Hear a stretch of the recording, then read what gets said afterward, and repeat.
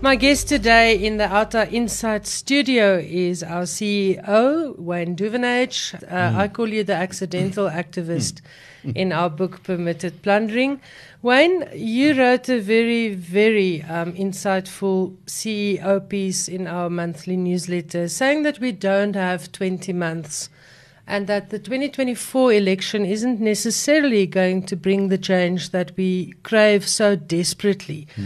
Firstly, thanks for your time, but I want to talk to you today about the role of ordinary South Africans and the role of big business in bringing about this change that we need in South Africa. Please just tell listeners who don't know about your own road to activism, coming from Avis, a big rental car company, and really forced into the role of an activist, briefly.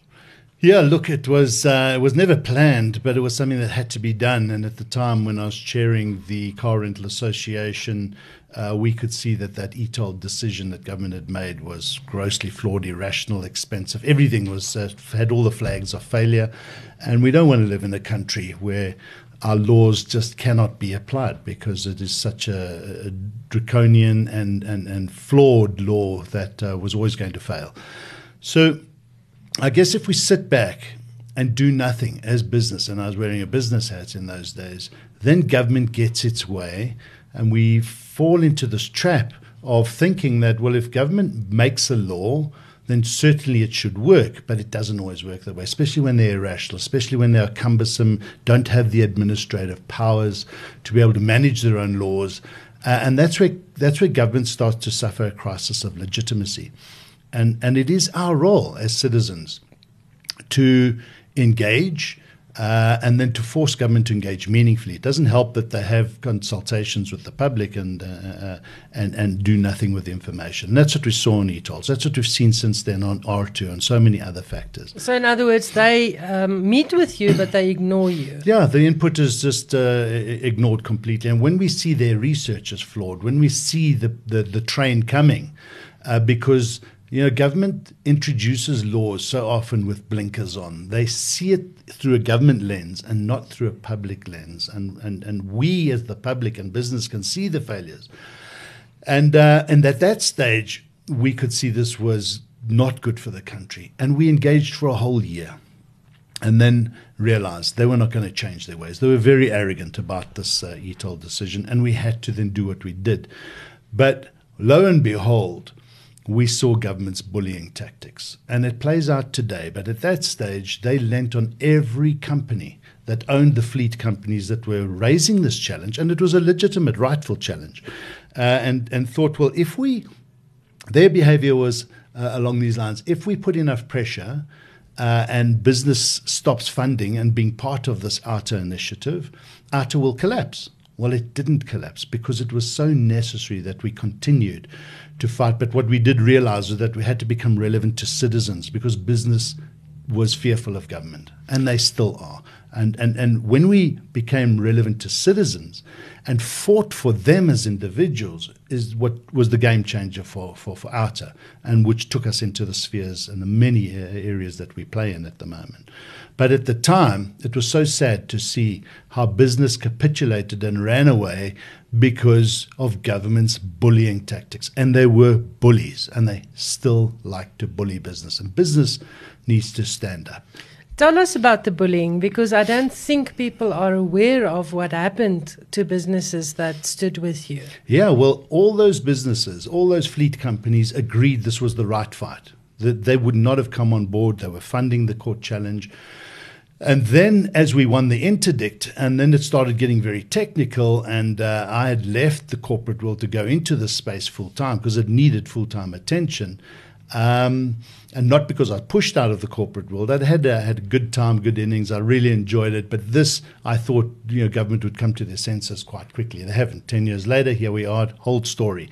But what I did see were the emails from SANRAL to the presidency, telling presidency to engage with these big companies, so the Barloworlds, the Bidvests, the Imperial Groups that own these fleet companies, and to put them under pressure to distance themselves from OUTA.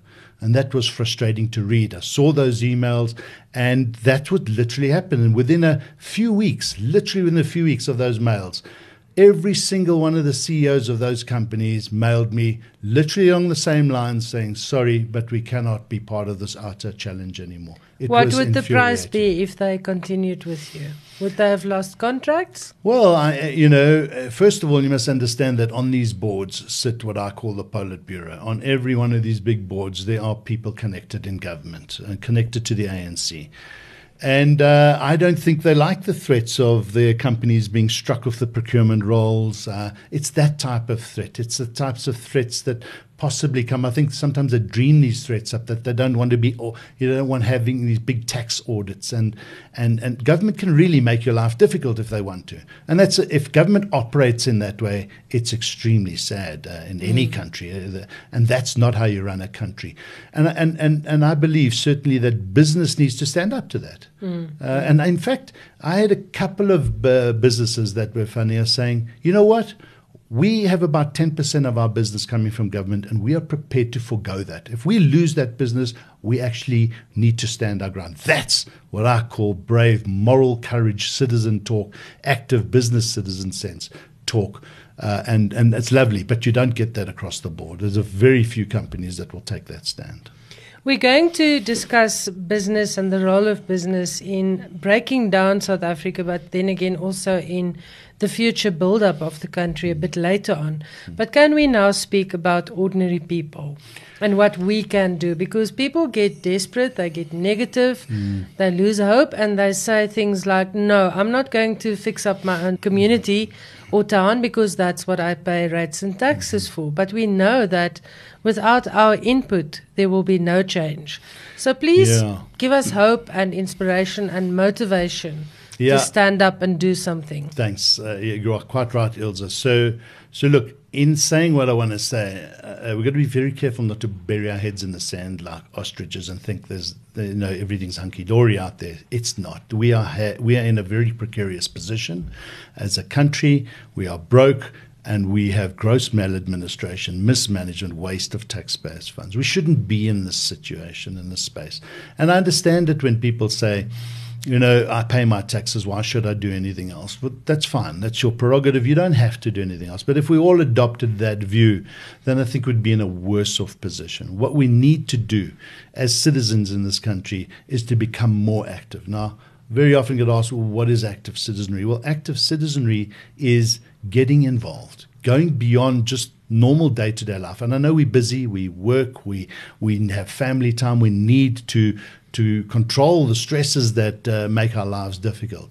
But that doesn't mean to say we can't get involved where we can. And civil activism is about understanding that there is more that we can do as citizens, and more so collectively. And that's why we have resident associations. That's why we have business chambers. That's why we have community associations. And it's in this community space where we say, well, collectively, how can we make a difference? And what we're finding out through our work in CAN, and that, which is the Community Action Network, is that so many resident associations exist, but for a reason that is more concentrated on their area and not on the greater scheme of municipalities working for their citizens. So imagine if every resident association in a city or a metro or a town was working with each other, not only rate paying, but you have community associations like in Makanda, where you had the unemployed citizens movement working with the residents associations, getting a court challenge and winning in court to have a municipal council disbanded. I mean, that's music to our ears. And you have a few people that will do most of that work, but you need to support them as community members. You need to join your resident associations or community associations. You need to make sure that they link up with the communities across the railway track or the river, because you must understand that we moan as ratepayers, but there are some communities that don't even have roads. So not even a road to have a pothole in. They have sewage running through their properties and that. They have bigger issues. And they're also challenging the same municipal manager, the same municipality. So we need to work together instead of divided in our own little islands and silos. And that way, I think we can bring about a lot more impact on change to municipal managers to sit up and say, we have a role to play and we have to become more citizen-centric. It's our role as citizens and residents in our towns to put that pressure on those leaders. When it comes down to practical things like cleaning up parks and planting trees and possibly filling potholes and everything, but it also comes down to holding your local ward councillor accountable, attending meetings, looking at budgets. That's it. While we're talking about community involvement, can you just give us sort of a short description of OUTA's social initiatives, the new technology that we're using, CAN, Link, and Water Can? So yes, what we decided to do at OUTA was sit back and say, well, we've got a good accountability division. We're holding government to account where we can. There's too much for us to get to all of it. We're playing in the policy space, presenting in Parliament, and challenging where it needs to be challenged. But at the same time, we need to become solutions thinking and solutions based. And well, what can we do to help citizens play a more meaningful role in the space that we spoke about? So we've launched this CAN Community Action Network. It's a platform. It helps residents associations raise funds, build their members. Speak to each other. It's a communication. Communicate with each other better, and then network, and then to make sure that they understand what is the municipal diary look like. So if it's budget time, get involved with the budgets. Find the retired finance specialists in your areas. If not, we can try and help you do that, so that we can make sure that budgets make sense, that the integrated development plans that take place, we need to get involved with those meetings. And the municipalities have these public engagement sessions, but far too often we see citizens, we don't participate. We step back, we stay out of that realm. We need to get involved. Now, we're not saying the whole city and town needs to get involved. Find your leaders in your community associations and get them to go and represent you, but then support them. And support them often means that in your fees that you pay, your contribution to these residents associations, they can employ some administrators and make their lives a bit easier. So that's the CAN initiative. That's a straightforward digital platform. It's a web-based platform. Yes. And then an app-based platform we've launched is Link. It's an app which what we saw, many towns do not get the information on sewage running down their roads, water leaks, traffic lights out, potholes, illegal dumping, vandalism, all of those things. So we found an app that had been developed, but it was very user unfriendly. It wasn't working, and we took it over with the at the request and the support of Fastcom, who've worked with us in developing it, and now we're launching that app. It just really helps citizens within 3 to 5 seconds to be able to report something that is wrong in their town. It's very quick. It's fast. But we're working with cities first to make sure that it integrates with their system. So next week we're launching this in Cape Town through all the residents associations, and that's Swellendam are on board, Beyers-Naudé, Kocha. We've got quite a lot of experience on how it works. It's got a lot of artificial intelligence built into it. So if one person or 20 people report one traffic light down, the city doesn't get 20 traffic light issues. It gets one with all the attached reports logged to it. It's got a lot of intelligence built in. So why did we do this? Well, every city develops their own app, and then they don't work. And Joburg Road Agency paid 20 million rand for their app, and it doesn't work to this day. And then if you go from Joburg into Ekurhuleni or to Tshwane, you have to download everybody's different apps. Well, our app works in every single town. It's exactly the same. Across the country. Yeah, and the information goes to those specific city management entities, whether it's the water department or the roads department. We're going to launch it town by town, city by city, because we don't want people downloading the app and then it's not, the information not finding its way to the right people. So watch out for that. Water Can, brilliant initiative. Essentially, it's about citizen science saying, well, if we can't trust government's information on the quality of water, and it's late and it just doesn't make sense, we are now encouraging and training citizens to do water testing, to get their local communities to support them, and that information goes into a heat map. And just picture 3 years from now, or hopefully sooner, an entire heat map of the quality of our rivers and our reservoirs, our drinking water in this country, all that information accurate and up to date, given to government and all stakeholders by the citizens of this country. An exciting project. Water is our next biggest issue. It's a massive challenge. We've got to fix it. And the only way you fix these things is to ensure that there's transparency. And then with transparency and information, you can hold municipal managers to account. And this is what that water can application is going to do. Really exciting stuff. And that is led very ably by Dr. Ferial Adam, a water activist. And while they are gathering information, they are also motivating people and getting involved with certain water actions across the country. Lots happening So there, it serves a double purpose. Yeah, and we'll be working with, there's a lot of water forums out there. They're doing great work. So it's collaborative as opposed to us just doing our own thing and we all work in silos. No, we're bringing all of this information together. That is very important what you're pointing out, is we should really get together, work together and push back against government. Yeah. It will show the power of civil society, because we often think we're powerless. We can't do a thing. Yeah, you're right, Ilse. So that's why when we unpacked those initiatives, it was about, well, how do we help people to become active citizens?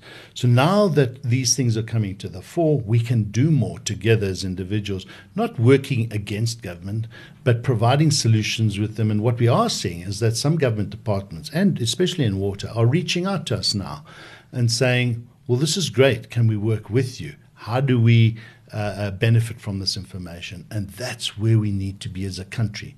So getting back to the start of the discussion, we've got 20 months to our next elections. Can we wait? Well, we can't. We've got to become more active. We've got to put pressure on. And I want to remind the citizens and listeners out there that 5 years ago, this month, 5 years ago, Jacob Zuma was facing, I think, his fourth vote of no confidence. The Gupta leaks had come out in May. We had done that report, No Room to Hide, a President caught in the act, given that to Parliament to deliberate on for this vote. Prior to that, on the 7th of April in 2017, the big marches took place around the country when Zuma tried to hijack, well, he did. He hijacked Treasury by removing Pravin Gordhan and Mcebisi Jonas.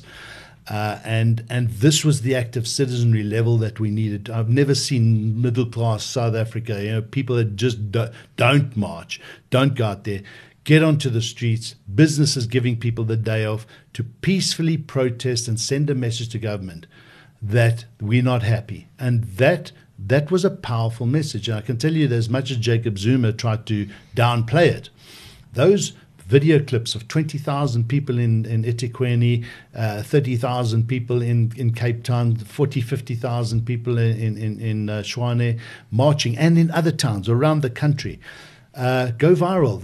International news picks that up. People start getting hold of government. What's going on? Why are your citizens demonstrating like that? And it puts pressure on government. So they can't ignore that stuff. And that's what we might have to get to, depending on how the cards fall. Now, place ourselves in the position we were 5 years ago. Zuma escaped that last vote of no confidence only just because it was done in secret. But there was a lot of mindset shift in Parliament. Parliament could feel the pressure of the people. And the December ANC elections in 2017 in Nasrec were coming. And thank goodness change happened. Of course, not enough has changed. Of course, we expected fast enough. Yeah, and we expected a lot more from Ramaphosa by now. But can you imagine if the Zuma camp had won that election? We would still have Tom Moyane in SARS. We would still have Sean Abrams in the possibly NPA. No money left in SARS, but Tom will be sitting there. Yeah, we would be pretty much in a failed state right now. So we've avoided that because I think the pressure that was brought to bear for change to happen took place at Nasrec. We can't always place our hope on what might happen in the December elections at the ANC. But the ANC takes note, as does every political party, on the sentiment of the public. And that's our role between now and then.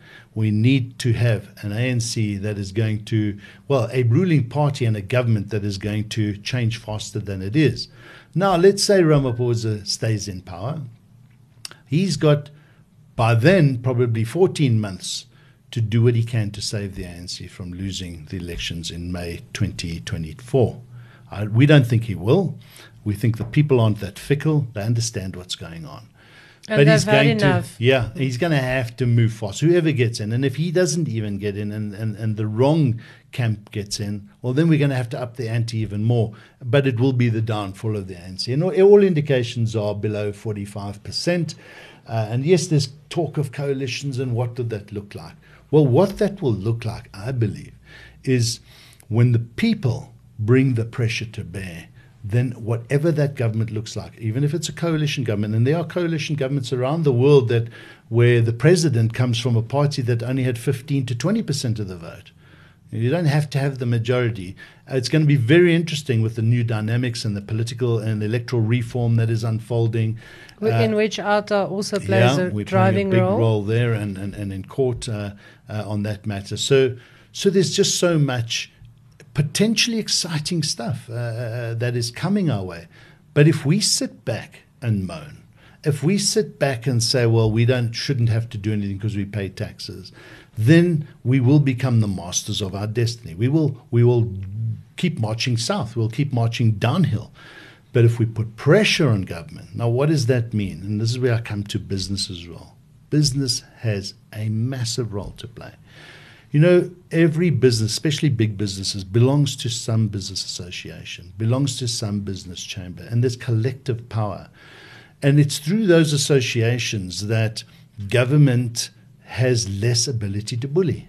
And they might try and bully all the members of, let's say, the South African Insurance Agency, who wants to put pressure on government for change. But that's fine. Collectively, they can stand together. And that's what we did at the Car Rental Association. We stood together. We were strong. And if they want to come and try and pick all the members off, they're going to have a problem. But I think today government is in a little bit of a different position. They have more of an appetite to engage now because they know. They have dropped the ball. The president has spoken out. He has said business and government need to engage more. Civil society and government needs to engage more. We need to become more constructive. And I think that's the recipe for constructive dialogue to go forward, but hard dialogue. Pressure needs to be brought to bear. I'll give you some examples. Workmen's compensation is a mess. The skills development levies should not be a tick box that businesses pays every month as if it's another tax. They should be asking government and putting them under pressure. What are we getting in return for that skills development Where are levy? the skills? Yeah, exactly. We've had this thing going for years, and we're not seeing any change in the upliftment of skills. In fact, it's going the wrong way. And OUTA will be issuing some devastating news on that front shortly. Yeah. So exactly. There are a lot of hard questions that business should be challenging. We are working with business and BUSA on a very important project on the NRCS, the National Regulatory Body on Conformance and Standards.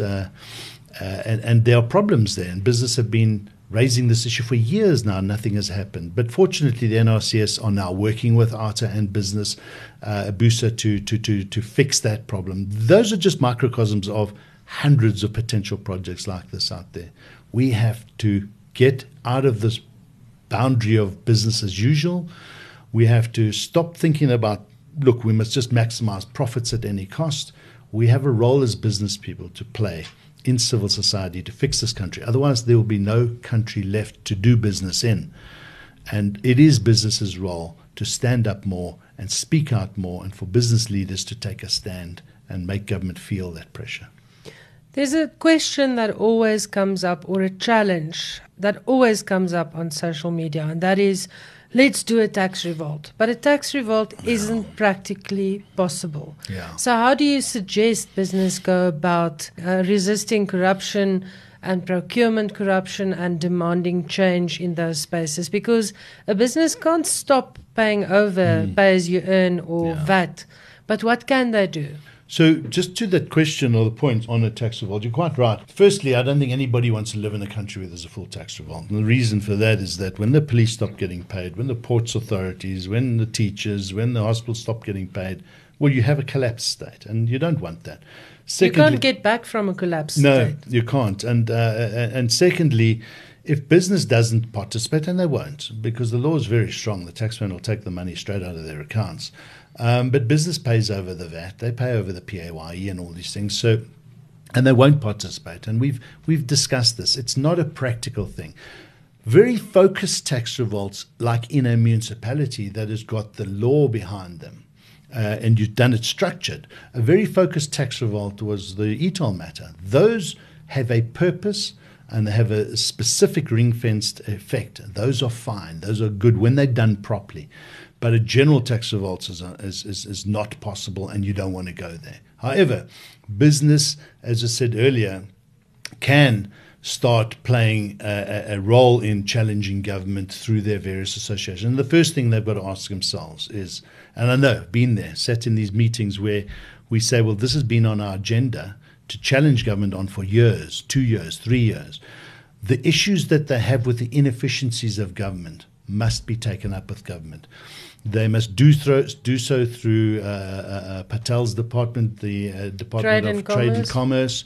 They've got to do it at NEDLAC. They've got to ask the tough questions. They've got to support the boosters of the world, to capacitate them, to do the research, and to put government under pressure at NEDLAC. That's where they've got to do it. And NEDLAC, if you ask most businesses, is a dead duck. Nothing seems to come of it. If not through there, then organizations like OUTA. We need the support so that we can put more project managers onto big projects and we can go and tackle these things. But we can't do all of this work in the void of having the resources. So active citizenry also means, well, if you're too busy and you can't get to the things that you know needs to happen, find an organization, a civil activist organization that is doing work in that area and support them. And I give a lot of talks and engage a lot with business people and individuals who understand now that the role of active citizenry doesn't mean to say that you personally have to do it, but support those institutions and organizations that are doing good work in this space. And just know that your small contribution is, it's crazy. We get these comments that, but what's my contribution going to do, or my small donation? Well, if we all thought like that, OUTA wouldn't exist. Crowdfunding is a powerful tool, and the more you get people to support with small amounts, the bigger the organization becomes in its ability to bring on the resources and bring these challenges to fruition. And just to give listeners some perspective, OUTA is completely reliant on donations. We are not funded by some or other strange organization. We are funded by you, listening here, following us on social media. And sometimes it's little donations of 50 Rand, but it's also... Nothing is too small. Nothing is too small, but instead of paying over your taxes to SARS without getting anything in return, rather pay something towards OUTA, because we can issue you with a Section 18A certificate. And the other thing that we also need to know is that people call on OUTA to tackle cases in court, but that takes a lot of money. Sure. And OUTA is playing the game a bit differently there. Am I right, Wayne? We don't outsource the legal services. We do a lot of the legal work inside with trained legal advisors, attorneys. Just briefly tell us how that works. So what we learned on the ETOL matter is that all we were doing was making law firms rich, extremely rich, and our money was being wasted in that. Not wasted, but because we had to bring that legal challenge. So what we decided to do in 2016 was, if we were going to go beyond ETOLs as we did and challenge government's maladministration and corruption, we wanted to do litigation, because litigation is one tool. It's not the only tool, but it's an important tool you've got to use in some cases like car power ships, R2, and others that are coming. We've done quite a lot of litigation when it comes to holding government's feet to the fire. And we realized that if we employed our own advocate and legal specialists, we can build cases faster and cheaper. And then we work with small law firms that are not expensive. We do all the work for them. We collaborate with them through to the senior counsels, who also work for us a lot at reduced rates. And we're able to litigate far more effectively at less than half the cost of what we would have paid in these expensive cases. Some of them are very expensive. They're drawn out. The Duvenage delinquent director case was one like that, and there are others. But on the whole, So many of our cases, the BNP Capital deal, for instance, stopped 249 million rand from going to some boutique nonsense finance house, and our own legal team built that. We interdicted or threatened to interdict, and they had to change their And mind. OUTA saved the taxpayer 249 Exactly. million. And the Bank of Baroda, the rehabilitation funds, 1.8 billion rand if we didn't fight that matter. There's so many of those examples.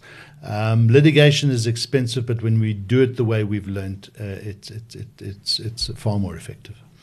You've listened to the CEO of OUTA, Wayne Duvenage. I think we should have a regular slot and call it CEO Catch-Up with Wayne Duvenage. Let's do Yes. that. Good idea, Elsa. And if you liked this podcast, please tell your friends about it. If you like OUTA's work, please follow us on social media. We are on Twitter, Instagram, and Facebook. And please go to our website, www.outa.co.za, and join us. And not join us by just adding your voice to us, but join us with your purse.